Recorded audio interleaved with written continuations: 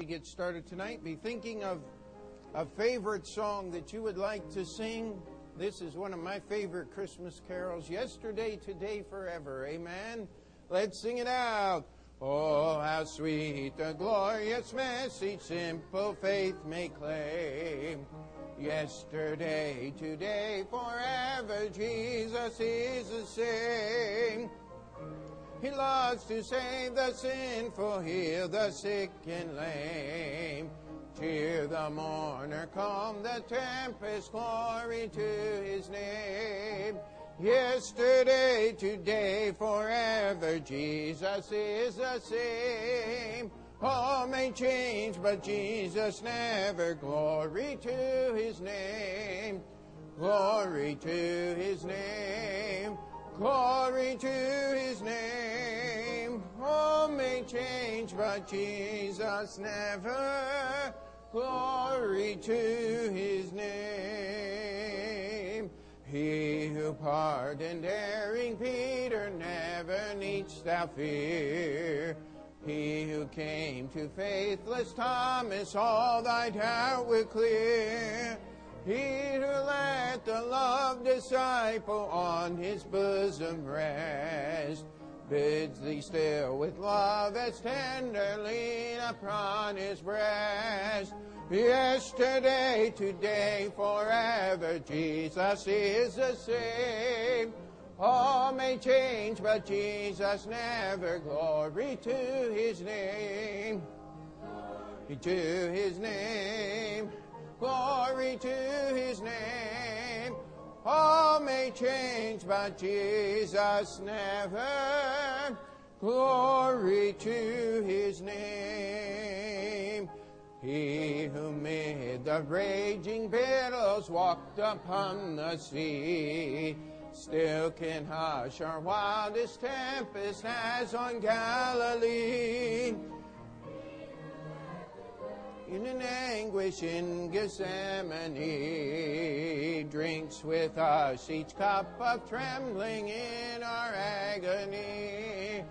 Yesterday, today, forever, Jesus is the same. All may change, but Jesus never. Glory to His name. Glory to His name. Glory to His name. All may change, but Jesus never. Glory to His name. On that last, as of old, He walked to Emmaus with them to abide. So through all life's way He walketh ever near our side. Soon again shall we behold Him, hasten, Lord, the day. But 'twill still be this same Jesus as He went away. Sing it out! Yesterday, today, forever, Jesus is the same. All may change, but Jesus never. Glory to His name. Glory to His name. Glory to His name. All may change, but Jesus never. Glory to His name. All right, who's got a favorite they want to sing? That doesn't have the last name Montoro, okay? It is well. Okay, 417.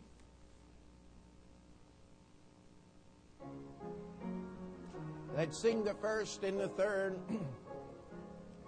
When peace like a river attendeth my way, when sorrow like sea billows roll, whatever my lot, Thou hast taught me to say, it is well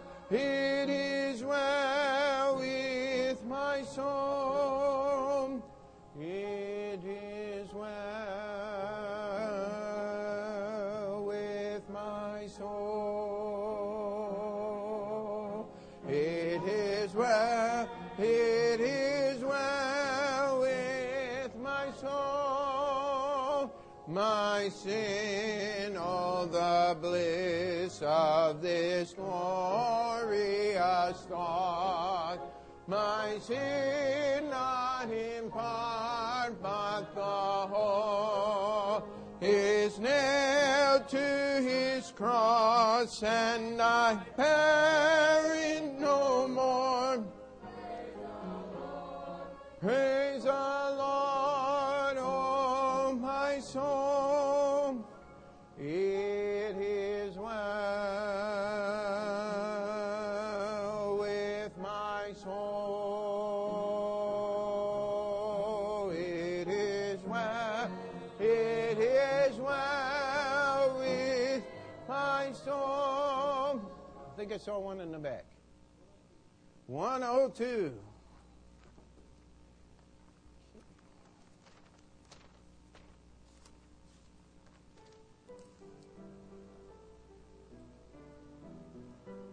Let's sing the first and the third on this one as well.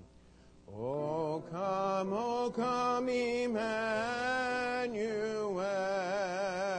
and ransom captive Israel, that mourns in lonely exile here, until the Son of God appear. Rejoice, rejoice, Emmanuel shall come to thee, O Israel. O come, thou day spring, come and cheer our spirits by thine advent here, and drive away the shades of night, and pierce the clouds and bring us light. Rejoice, rejoice, Emmanuel shall come to thee, O Israel. All right, Brother Dave. 118. Start getting some Christmas carols in. Amen. 118. What child is this? Let's sing the first and the third on this one as well. What child is this who lay to rest on Mary's lap is sleeping, whom angels greet with anthem sleep, while shepherds watch are keeping? This is Christ the King, whom shepherds guard and angels sing. This is Christ the King, the babe, the Son of Mary. So bring him incense, gold, and myrrh, come peasant king to own him. The King of kings salvation brings, let loving hearts enthrone him. This is Christ the King, whom shepherds guard and angels sing. This is Christ the King, the babe, the Son of Mary.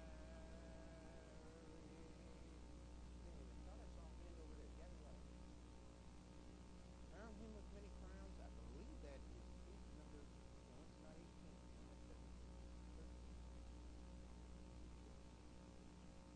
Yes, 13.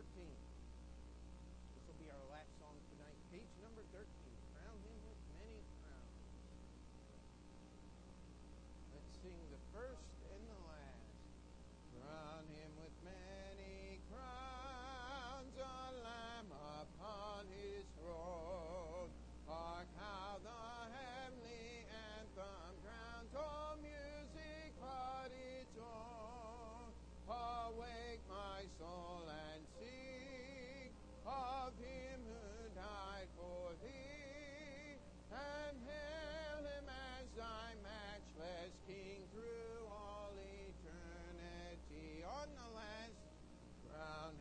Lord of love, behold his hands and side, rich wounds yet visible above, in beauty glorified.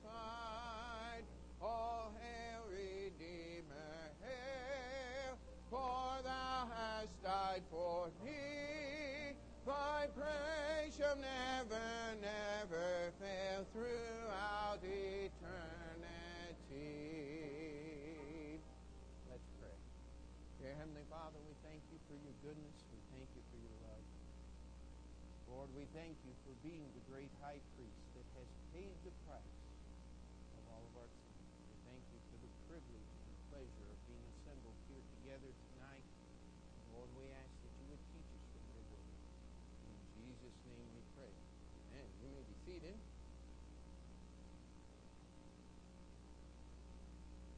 And I hope everyone here is planning on coming Saturday night, 6 o'clock, to our banquet and sing.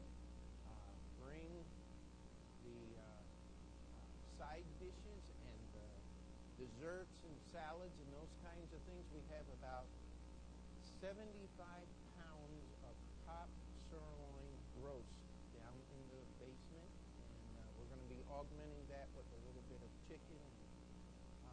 Did Brother Eganaldo show up with the sausage today? Anybody know? Okay, well, we have a promise about another 30 pounds or 40 pounds of sausage maybe, so we'll see what will happen, but there certainly ought to be enough food for about 150 or so people that have promised to be there at this point. And if we stretch out to 160, we'll just stand up, amen. But want to make sure that everybody comes. I'll tell you, the more that are here, the more fun it can be, amen. And so let's pray that we have a good attendance. About 25 coming from Brother Coleman's church in Aspen Beach. About 25 from the Spanish language church that meets in our building. I think there's 12 or so from the Brazilian or Portuguese language church. And we're going to have songs. So far we got promised a bunch of different languages, a bunch of different formats. Worship is like good old-fashioned fun to show up, amen. And so try to be here if you're bringing food.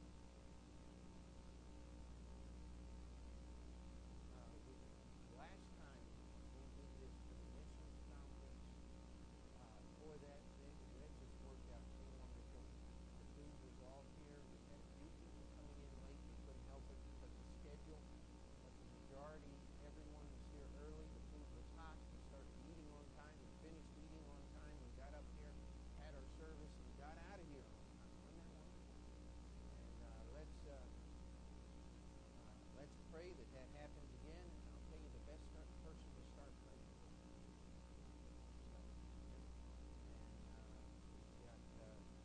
Praise the Lord, we had a little bit of change.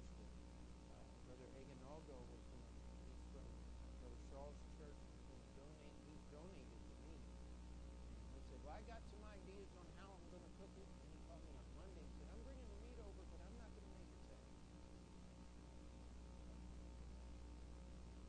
We got to have somebody cook all that stuff. So, how friendly do we be?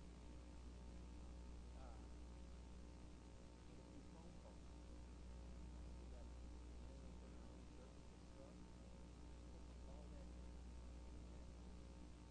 Amen. And got some things planned, and I'll tell you, it's going to be a time. We've got to be here. How many are planning on coming right now? Raise your hand there. Make sure that you're here, and I'll tell you, you will be glad you came. Your belly will be happy, your heart will be happy, your soul will be blessed. It will just be real good all the way around. And you know what? You'll wake up Sunday morning after all of that, and you want to come back for more. Amen. Brother Clayton will be preaching. I love it when Brother Clayton preaches. I mean, there's just something about him standing behind the pulpit. I remember back in the days when I was just out of Bible college traveling, and he was the great preacher, and I was the oil changer and little helper man. And it kind of brings back some wonderful memories of that, and just looking forward. How many of you have heard Brother Clayton preach before? I mean, been a blessing, hasn't it? Every time that man preaches, I mean, he's just got a gift, and I'm glad he's willing to use it. If you've never heard Brother Clayton preach, you're just in for a treat. I mean, it is just fabulous. So that's what's happening Saturday. If you need, there's still a few flyers left out on the visitors table. Take them home with you. Invite some more people to come. You know, if we had 200 people show up Saturday, we'll just order out Kentucky Fried Chicken or something, right?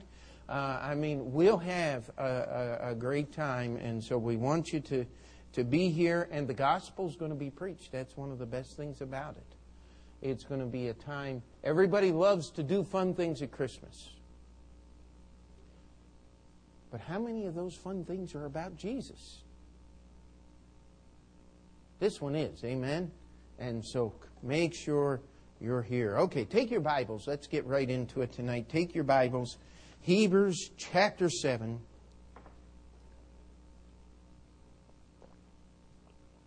Excuse me. Got to keep the windmill watered here. And we are again going to deal with one of the most interesting, mystical, unknown men in the Bible. Melchizedek. And we find out he was king of Salem. You know, God doesn't play games with certain things. He was the king in Jerusalem. You wonder why David wanted to have his kingdom, the seat of Israel, the seat of his kingdom in Israel. It's because David was a king in the lineage, not literally, he wasn't, we don't know what Melchizedek's lineage is literally. God has kept that a secret because he is using it to make Melchizedek a picture of Jesus Christ. And one point I wanted to make here is I want you to keep your finger in Hebrews chapter 7 and turn to the book of Malachi.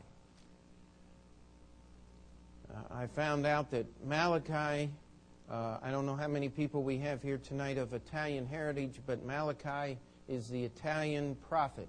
If you pronounce it the Italian way, it's Malachi. And it almost looks like it could be, but it isn't. I got that from a friend of mine and pastors in Philadelphia.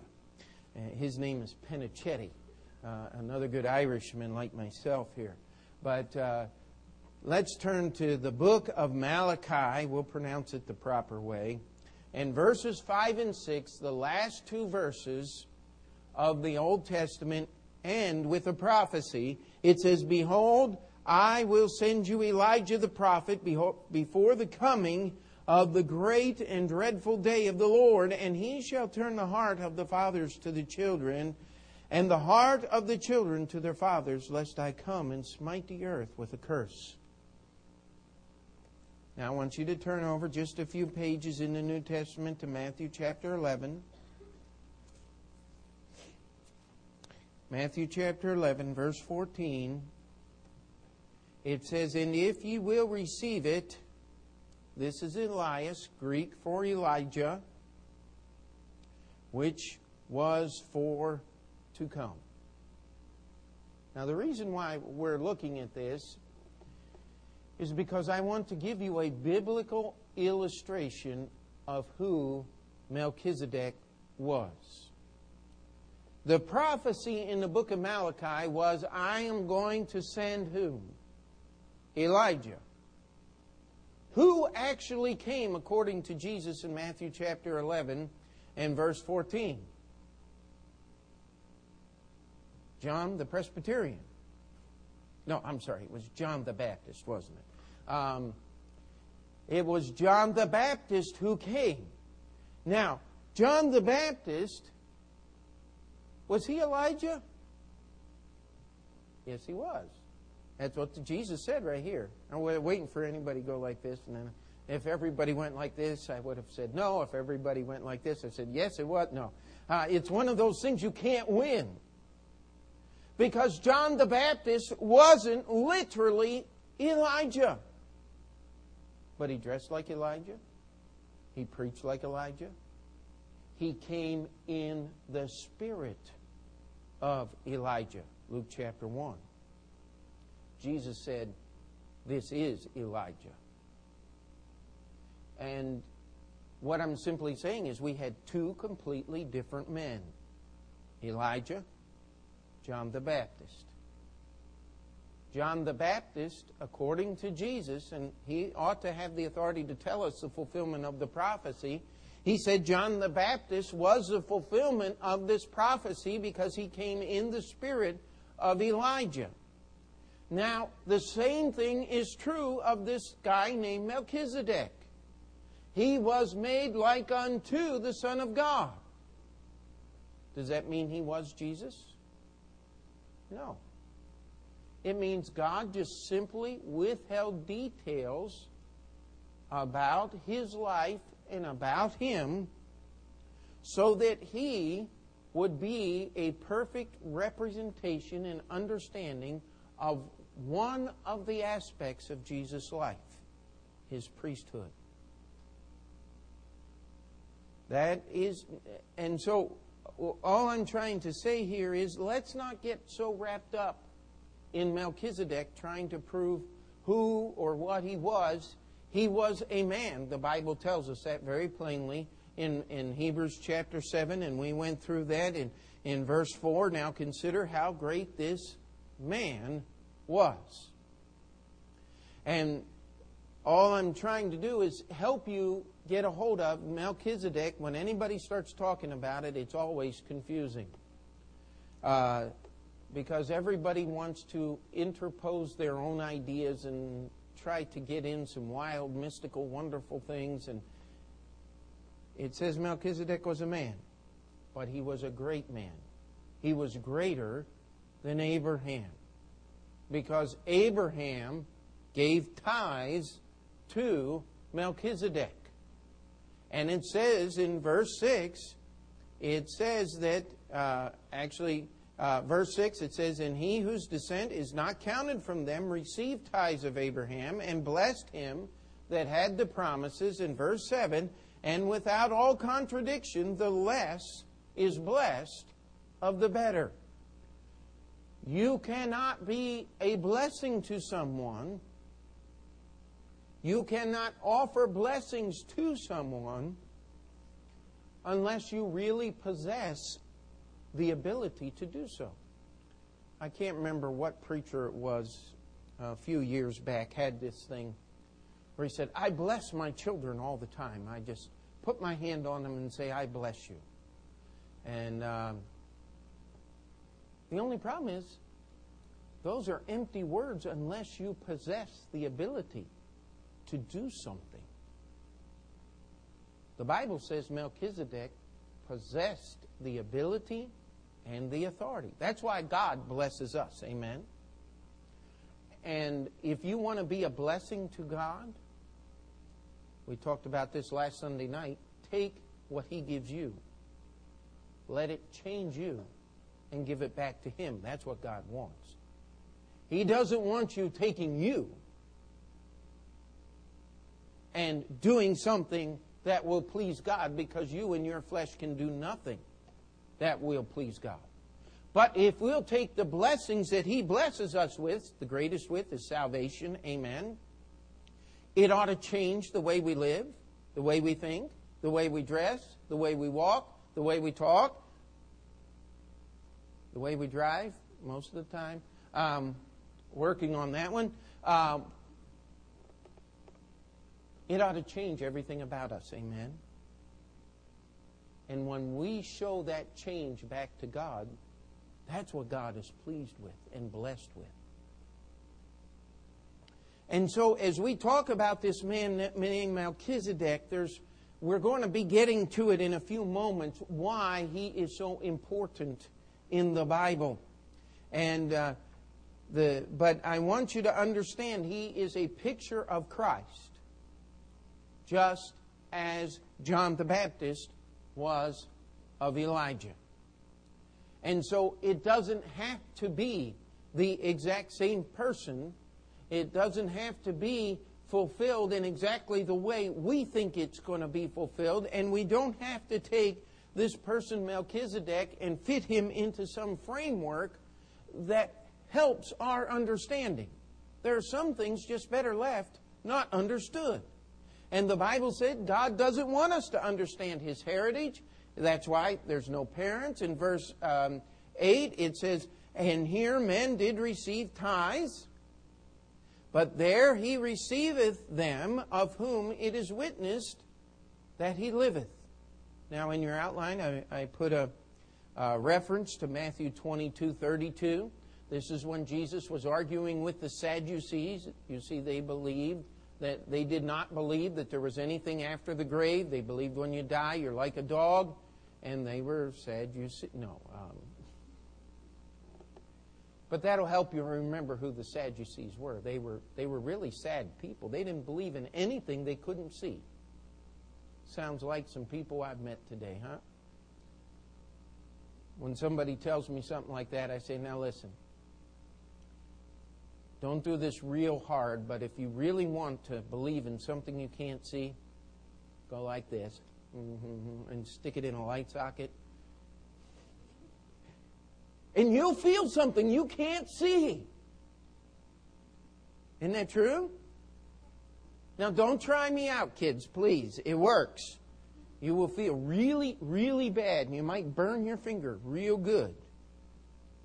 But there's electricity in there, and you can't see it, but let me tell you, it's real. And it's dangerous, isn't it, Deborah? Yes. She's one of mine.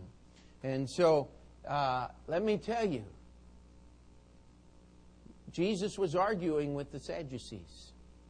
And He said to them, they had asked Him the question, remember this one about the 7 brethren that all married the same woman, and none of them had any children, and in the resurrection, whose wife was she going to be? There's just a part of me that wishes I could hear what their arguments were. I don't know about you, but I'm just curious as to what they would have said if Jesus would have said, number 3. I mean, wouldn't you like to have known what their response would have been? Because you know these guys had arguments worked out on all the different numbers. And they were going to come back at Him no matter what number He said, until He just looked at them and said, listen, in the resurrection they are neither married nor given in marriage, but are like unto the angels. He said, and concerning the dead, He said He's the God of Abraham, of Isaac. He's not the God of the dead, but of the what? Living. Do we need to go any farther than that when we talk about Melchizedek, that he lives? He's living just like Abraham is living. Amen? Just like Isaac. He believed God, and when he passed from this life into the next, he passed from life mortal to life immortal. Amen? Any person that is saved will make the same transition. And that is the testimony of Melchizedek. It is witnessed that he liveth. And as I may so say, Levi also, who receiveth tithes, paid tithes in Abraham. Now what the writer of Hebrews is doing here is he's trying to establish something, and we're going to be getting the points and trying to put it all together here in a few minutes.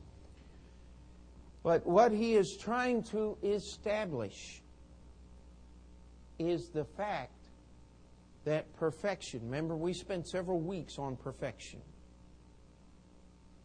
And believe it or not, there is quite an assembly of perfect people in this auditorium here tonight. Amen?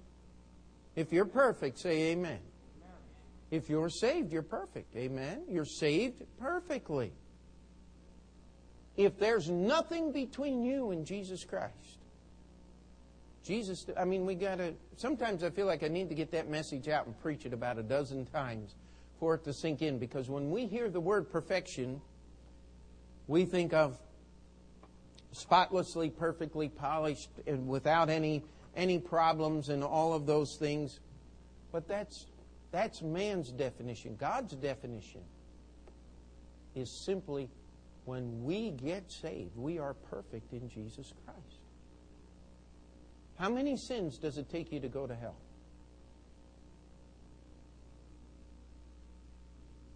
One. How many sins did Jesus pay for on the cross? All of them. And when you get saved, how many sins does He save you from?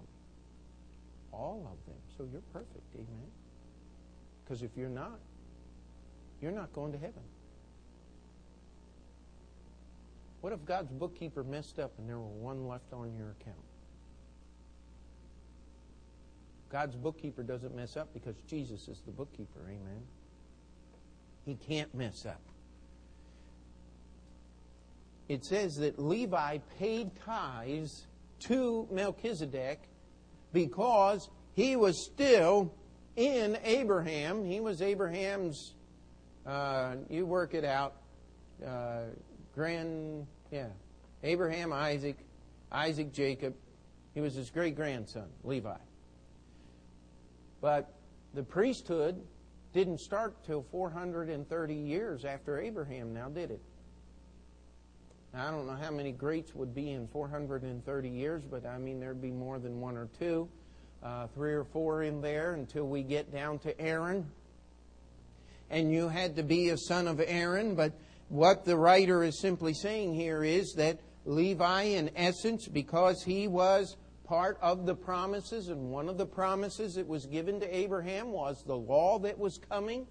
That was given to Abraham, and that's what made the Levitical priesthood a reality, and that is where the Levitical priesthood, the priesthood of the law, submitted itself willingly to the priesthood of Melchizedek in the paying of tithes and offerings to Melchizedek. That's the point that is trying to be made here. We are seeing the superiority of the priesthood of Melchizedek, how it has a greater authority, because Melchizedek has greater authority than Abraham. And if he has a greater authority than Abraham, he certainly has a greater authority than Abraham's descendants. And of the Levitical priesthood. Now look at the verse 11. If therefore perfection were by the Levitical priesthood, for under it the people received the law, what further need was there that another priest should rise after the order of Melchizedek, and not be called after the order of Aaron?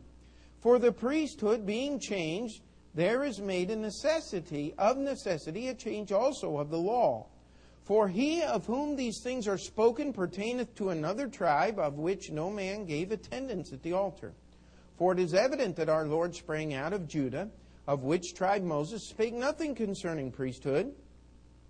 And it is yet far more evident, for that after the similitude of Melchizedek there ariseth another priest, who is made not after the law of a carnal commandment, but after the power of an endless life. For he testifieth, Thou art a priest forever after the order of Melchizedek. For there is verily a disannulling of the commandment going before for the weakness and unprofitableness thereof. For the law made nothing perfect, but the bringing in of a better hope did, by the which we draw nigh unto God. Now, I want to remind us again, what we are wading through here tonight in the book of Hebrews. Those of you that have been members here for a very long time, you know I've been talking about the book of Hebrews for years. This is one of the reasons I've been just pushing it off into the future, because these are some of the most difficult passages in the entire Bible to be understood. And so you've got to put on your thinking caps. You've got to really compare Scripture with Scripture. And we've got to keep the main point, or we're going to get lost in here. A lot of people get lost when they see the name Melchizedek they start trying to figure out who He is. He's a picture of Jesus Christ, is who He is. He is a priest. He is a great man with great authority. And that's where we have to leave it. If we go any further than that, we're going to start saying and thinking things that are going to go to the borderline, if not over the borderline, of what is error and what is truth. But the key here is the connection between Jesus Christ and the law, between Jesus Christ and David, king of Israel. All of these things are tied up in this passage. And then to make things really complicated, we're going to bring in Abraham, who was 400 years before the law.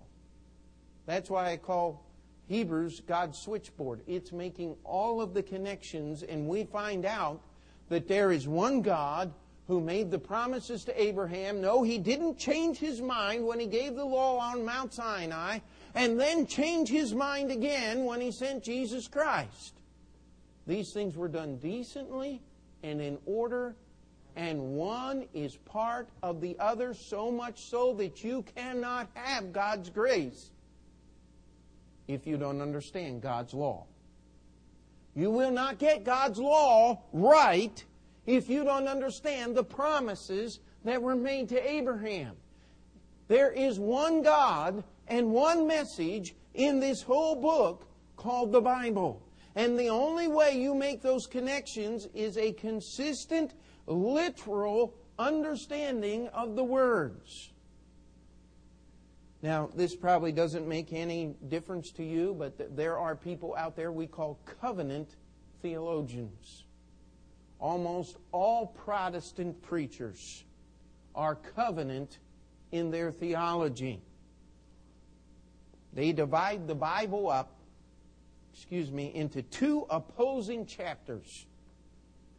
The chapter of God's grace and the chapter of God's law. And they make law and grace work against each other. Nothing could be further from the point, my friend.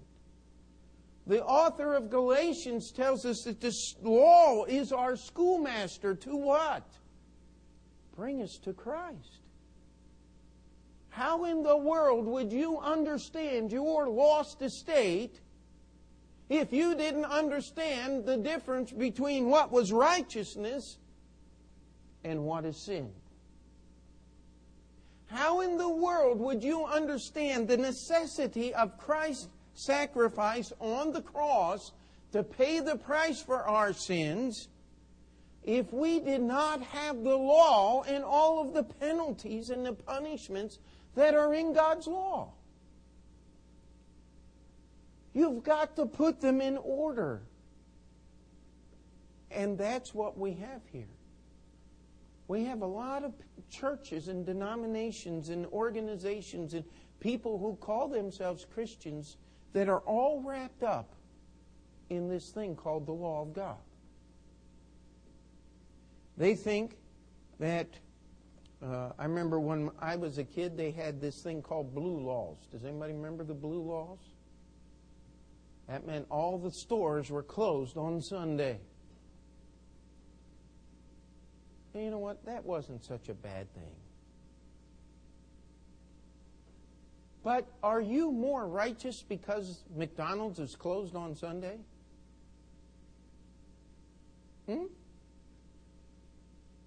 Because the local drugstore was closed on Sunday and the gas station was closed on Sunday, does that make you more holy unto God? No. In fact, in colonial England, New England, I should say, colonial New England, there was a law against Sabbath breaking. And they were so intelligent that they couldn't tell the difference between Saturday and Sunday, and they punished you if you broke Sunday. Sabbath means Saturday, my friend. I'm sorry, it is the seventh day. But they had a Sabbath breaking law that referred to only Sunday. Massive intelligence when you get wrapped up in the law, now isn't there? You're going to be bound to do silly, foolish things. We have groups and religions out there. Now, Deborah and Wolf, that better be the last time. We have all these religious organizations out there who are trying to get to heaven by keeping the law, by doing enough good things. One of the chief signs of false religion is that in it, you can name the religion. They give you a list of things you're supposed to do to make yourself pleasing to God. You say, well, give me an example. Sure. Can I pick on the Catholics tonight? Anybody be upset if I pick on them? I'm sorry, I'm asking permission. Now, if you don't want me to, I'll pick on somebody else, but there's an example right there. The Catholic Church, this is what they teach. You get a relationship with God by having water sprinkled on your head as a baby. If you want salvation, you must partake of the sacraments of the Roman Catholic Church. But until you're old enough to do that, you have a set of godparents who do it for you. So if you die between the time you're baptized as a baby and before you reach confirmation, you better hope that your grandparents didn't have a fifth of gin in his sock, your godfather, and your godmother was doing all kinds of ungodly things, because if they weren't doing a good job, you're going to hell, buddy, according to Roman Catholic doctrine. After you get to 12, should you be so fortunate to live that old, then you can go through confirmation.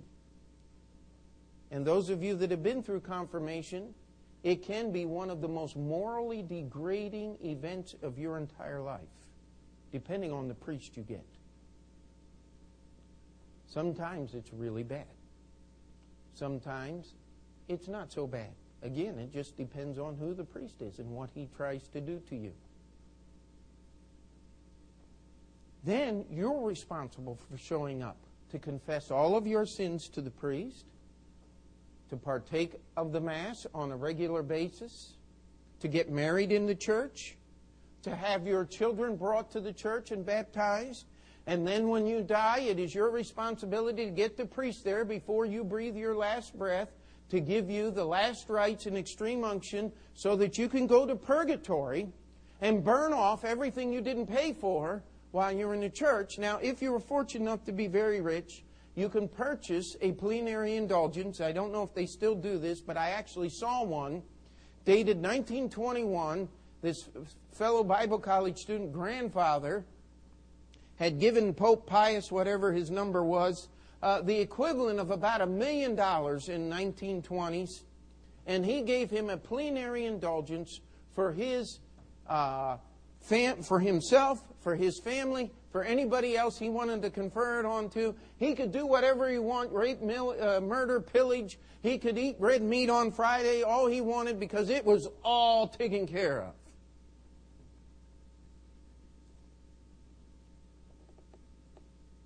Then you go to purgatory and you suffer as if you were really in hell until you've paid for your very last sin, if you're not rich enough to purchase it with money. And then, after 40,000 years or whatever time period it might happen to take for you to get your list straightened up, you can go to heaven. He said, you're being incredibly sarcastic. Yes, I am. But I want you to understand how much works and money is involved in that faith called the Roman Catholic faith. And the only thing that you get when you're done with all of your effort and all of your money is a chance to go to hell, but it's temporary. The end result is that you get into heaven by the very skin of your teeth because you've just burned off the last one of your sins and your soul floats to heaven to be with God. You've just made it after all of that effort. Now let me tell you something. There are many falsehoods in the Roman Catholic system. There is no place called purgatory according to the Scriptures. God will not accept money to take care of your sin. And there's nothing you can do to rid yourself of one sin, let alone all of your sin. That's the difference between law. You see, those who wrapped up in the law, it's all about what you can do. Now, let's take an even sillier example, if we may. Can we talk about the Protestants? Do we have anybody here that was a Protestant before they got saved? Went to a Lutheran church or an Anglican church, or not too many Protestants here, so we can pick on them really good, all right? But see, the Protestants will tell you, and it depends on what group of Protestants you are. We're not going to deal with the high church Protestants because they're so much like the Catholics in their belief and practice. There's really no major difference. We're going to deal with what they call the low church Protestants, or the Protestants without all the traditions. Is you come to church and you get water sprinkled on your head like a baby, and that puts you into the covenant line. So if you die from the time that you're baptized until you're old enough to go through catechism or confirmation in the Protestant church, you get to go to heaven. But if you're not baptized as a baby and you die before you go through your confirmation in the Protestant church, you go straight to hell, no questions asked, there forever. You know, the Protestants, they're kind of tough people to deal with at times. But here's where it really gets absolutely absurd. Is you deal with your standard United Methodist type Protestant person today. Well, you just come to church and be as good as you can, and God understands. Beginning, end of story. Now, how many of you like a religion like that? You just do whatever you want, and, you know, as long as you're trying to be good, God will understand. And you'll just get to go to heaven. Now, isn't that kind of a slap in the face to the people who go through all of this ritual and all of this sorrow and all of this work trying to earn their way to heaven? In the Protestant church, you just show up and do the best you can, and God understands. What does that make God to be? The proper English word is a buffoon. No, that is a real word. You can look it up in the dictionary. A buffoon is a clown who doesn't know he's being a clown. Now, the reason my children are laughing so hard is one of my children, who shall go unmentioned, is very adept at illustrating the definition of the word buffoon. But we're working on it. But it is a clown who does not know they're being a clown, and everybody's laughing at them, but the buffoon sits there and goes, they really like me. That is the God of Protestantism, my friend. It is a blasphemy. It is as much of an insult to who God is as the person who is going through the ritualistic system and trying to get God to be pleased with them. Do you know what an insult it is to God? To tell Him that Jesus didn't finish the work, and you have to re-offer Jesus Christ's dead body and shed blood by partaking of the Mass? There's nothing more blasphemous out there. Except what the Protestants do. Because they make God just a big old joke.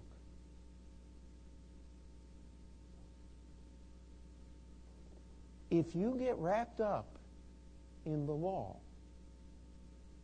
you are going to insult God and His character to the degree of blasphemy. Now that is a word, in and of its enunciation, it sounds like a horrible word, and it is. It is the highest and most purposeful insult of a person's character that can be done from a human being to anyone or anything else. That's the definition of blasphemy. And when we make God a buffoon, we blaspheme Him. When we tell God that I've got to go to the church and I've got to partake of this ritual in the church so that I can re-sacrifice Jesus Christ to pay for my sins, that is a blasphemy, my friend. When we go to a church and we trust in Jesus Christ and Joseph Smith to get us to heaven as the Mormons do, that is a blasphemy, my friends. When we tell God there is no hell and Jesus Christ is no God, He's just a great angel, as the Jehovah's Witness doctrine is, that is a blasphemy. When we understand that a holy God gave promises to Abraham, that a Redeemer was coming, and that before that Redeemer came, God gave to His people, the descendants of Abraham, a law that is unexcelled in the annals of the history of mankind. Oh yes, if you are a real student of history, you will have read in the history books how that Hammurabi's Code begins to compare to the Ten Commandments. I only have one word for someone that would write those words: liar. There is nothing in Hammurabi's Code that even begins to compare to the justice that is in God's law. You study that law. You study those 613 commandments in the Old Testament. How many laws do we have on the American books of jurisprudence? The last time I heard any number that was anywhere near on the federal law book all by itself, there are over 2 million laws. Now, tax time is coming. Do you know that not one rule in filling out your taxes, other than the fact that you have to fill them out, is a law? Everything else is government regulation. Now stop and try to comprehend. The United States Tax Code is a book thousands of pages thick. In fact, no one person even has a copy of the whole thing, except the government, and I wonder if they could produce it should you ask for it.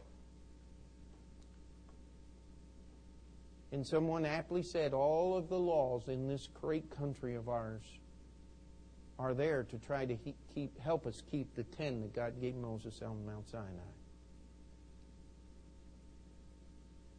You know what? We can't do it.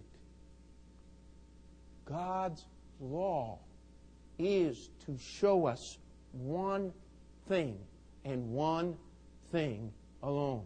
Look at verse 18.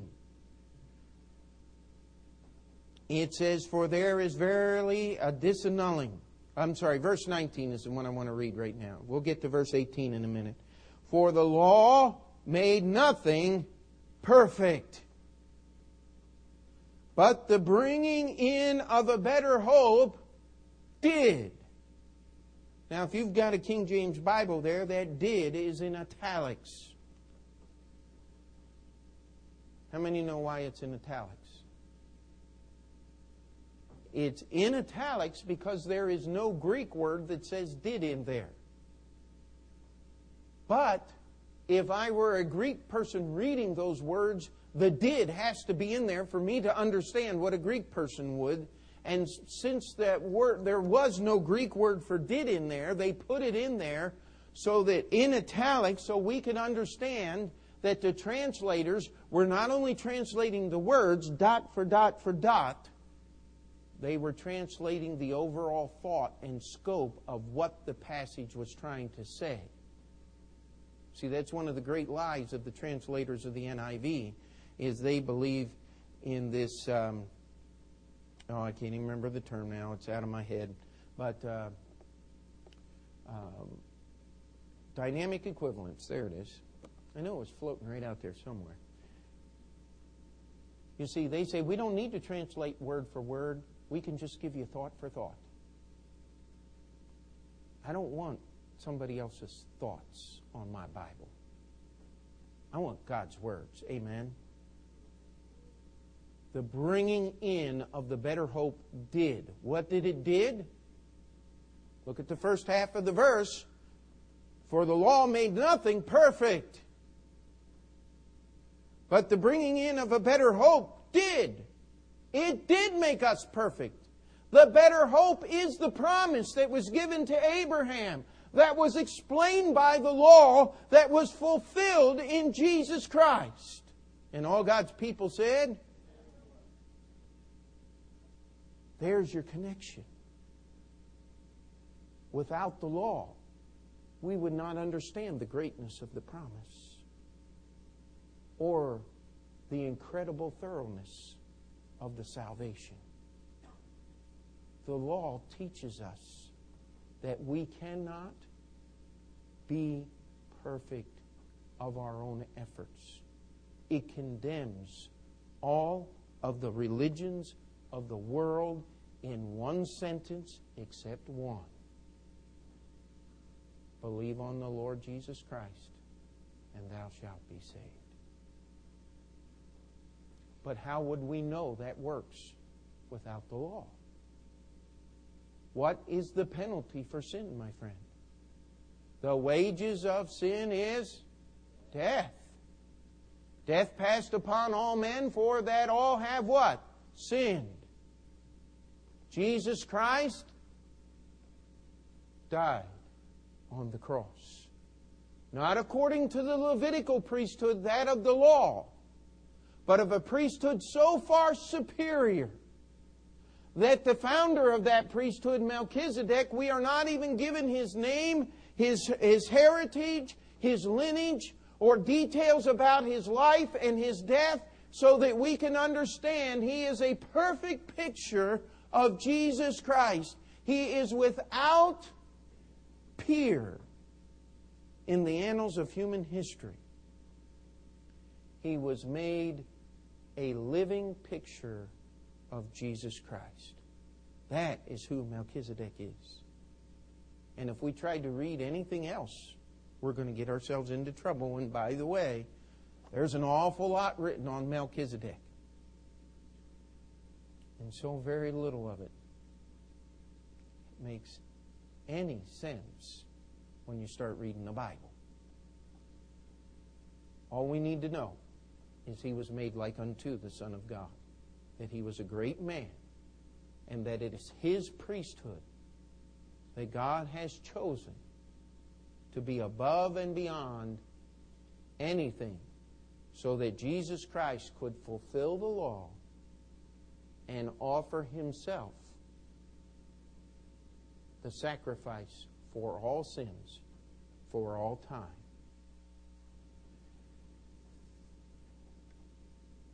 Let's look just very quickly here at the conclusions here.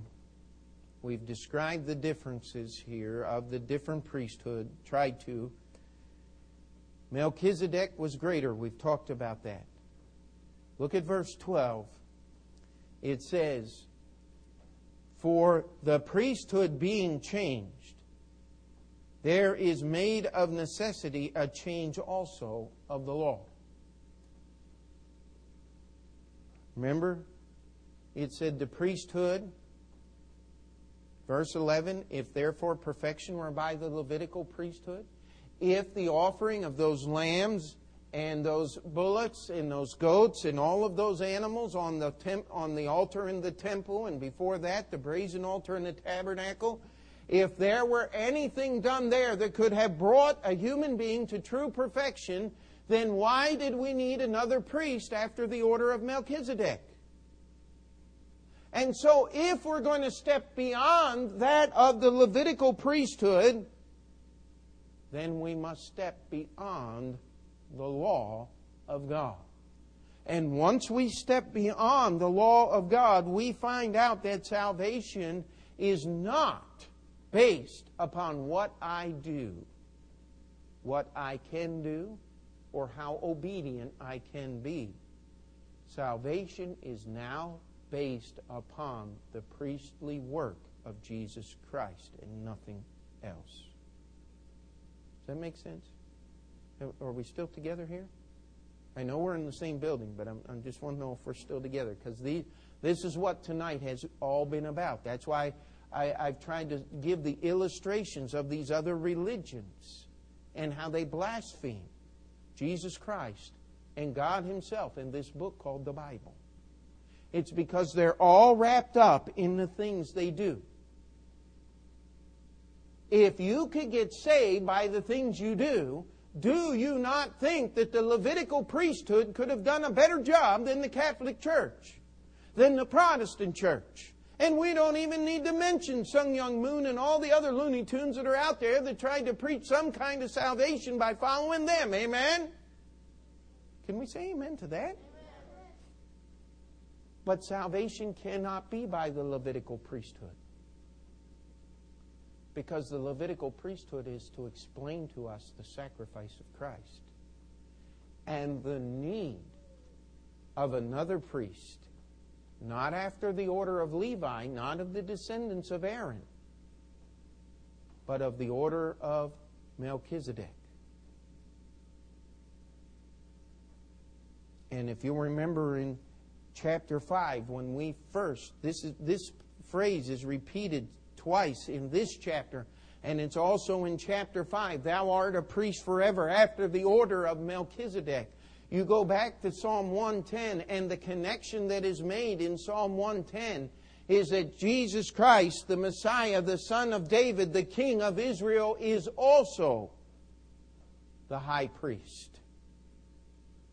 He is the priest and the king.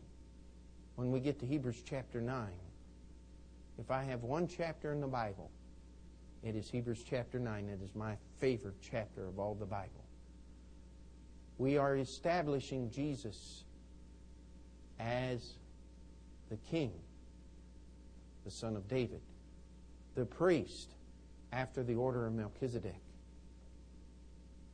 And in chapter 9, He is the sacrifice that satisfies God. He is all of those things. And by the way, only God could do all of that. And that's where we'll finish tonight.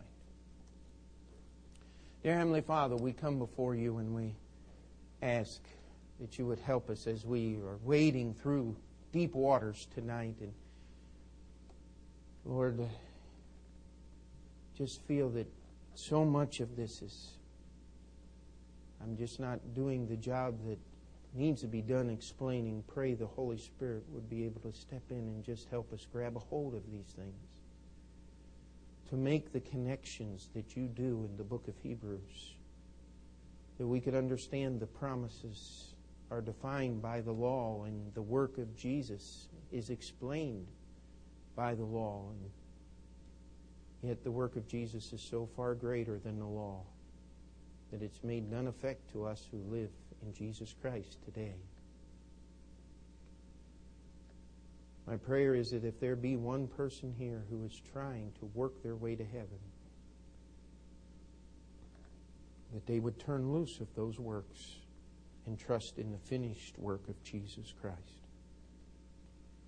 We pray if there are those here whose minds and hearts are still tangled in the webs of the law, that they would be able to be broken free of those bondages and live in the truth of Jesus Christ. We thank You that Your Son was a priest forever after the order of Melchizedek and not after the order of Aaron. And Lord, we ask that You would help us gain the application of this passage, that we could live in the freedom and in the truth that You give us. In Jesus' name we pray. And before we finish that prayer, We'd just like to give you an opportunity. If you'd like to come and spend a few moments at an old-fashioned altar. If you're here tonight and you're not saved, you'd like someone to show you how you could know your sins are forgiven and heaven is your home. All you need to do is tell us. And we'll have someone take the Bible and show you how you can know that you're saved.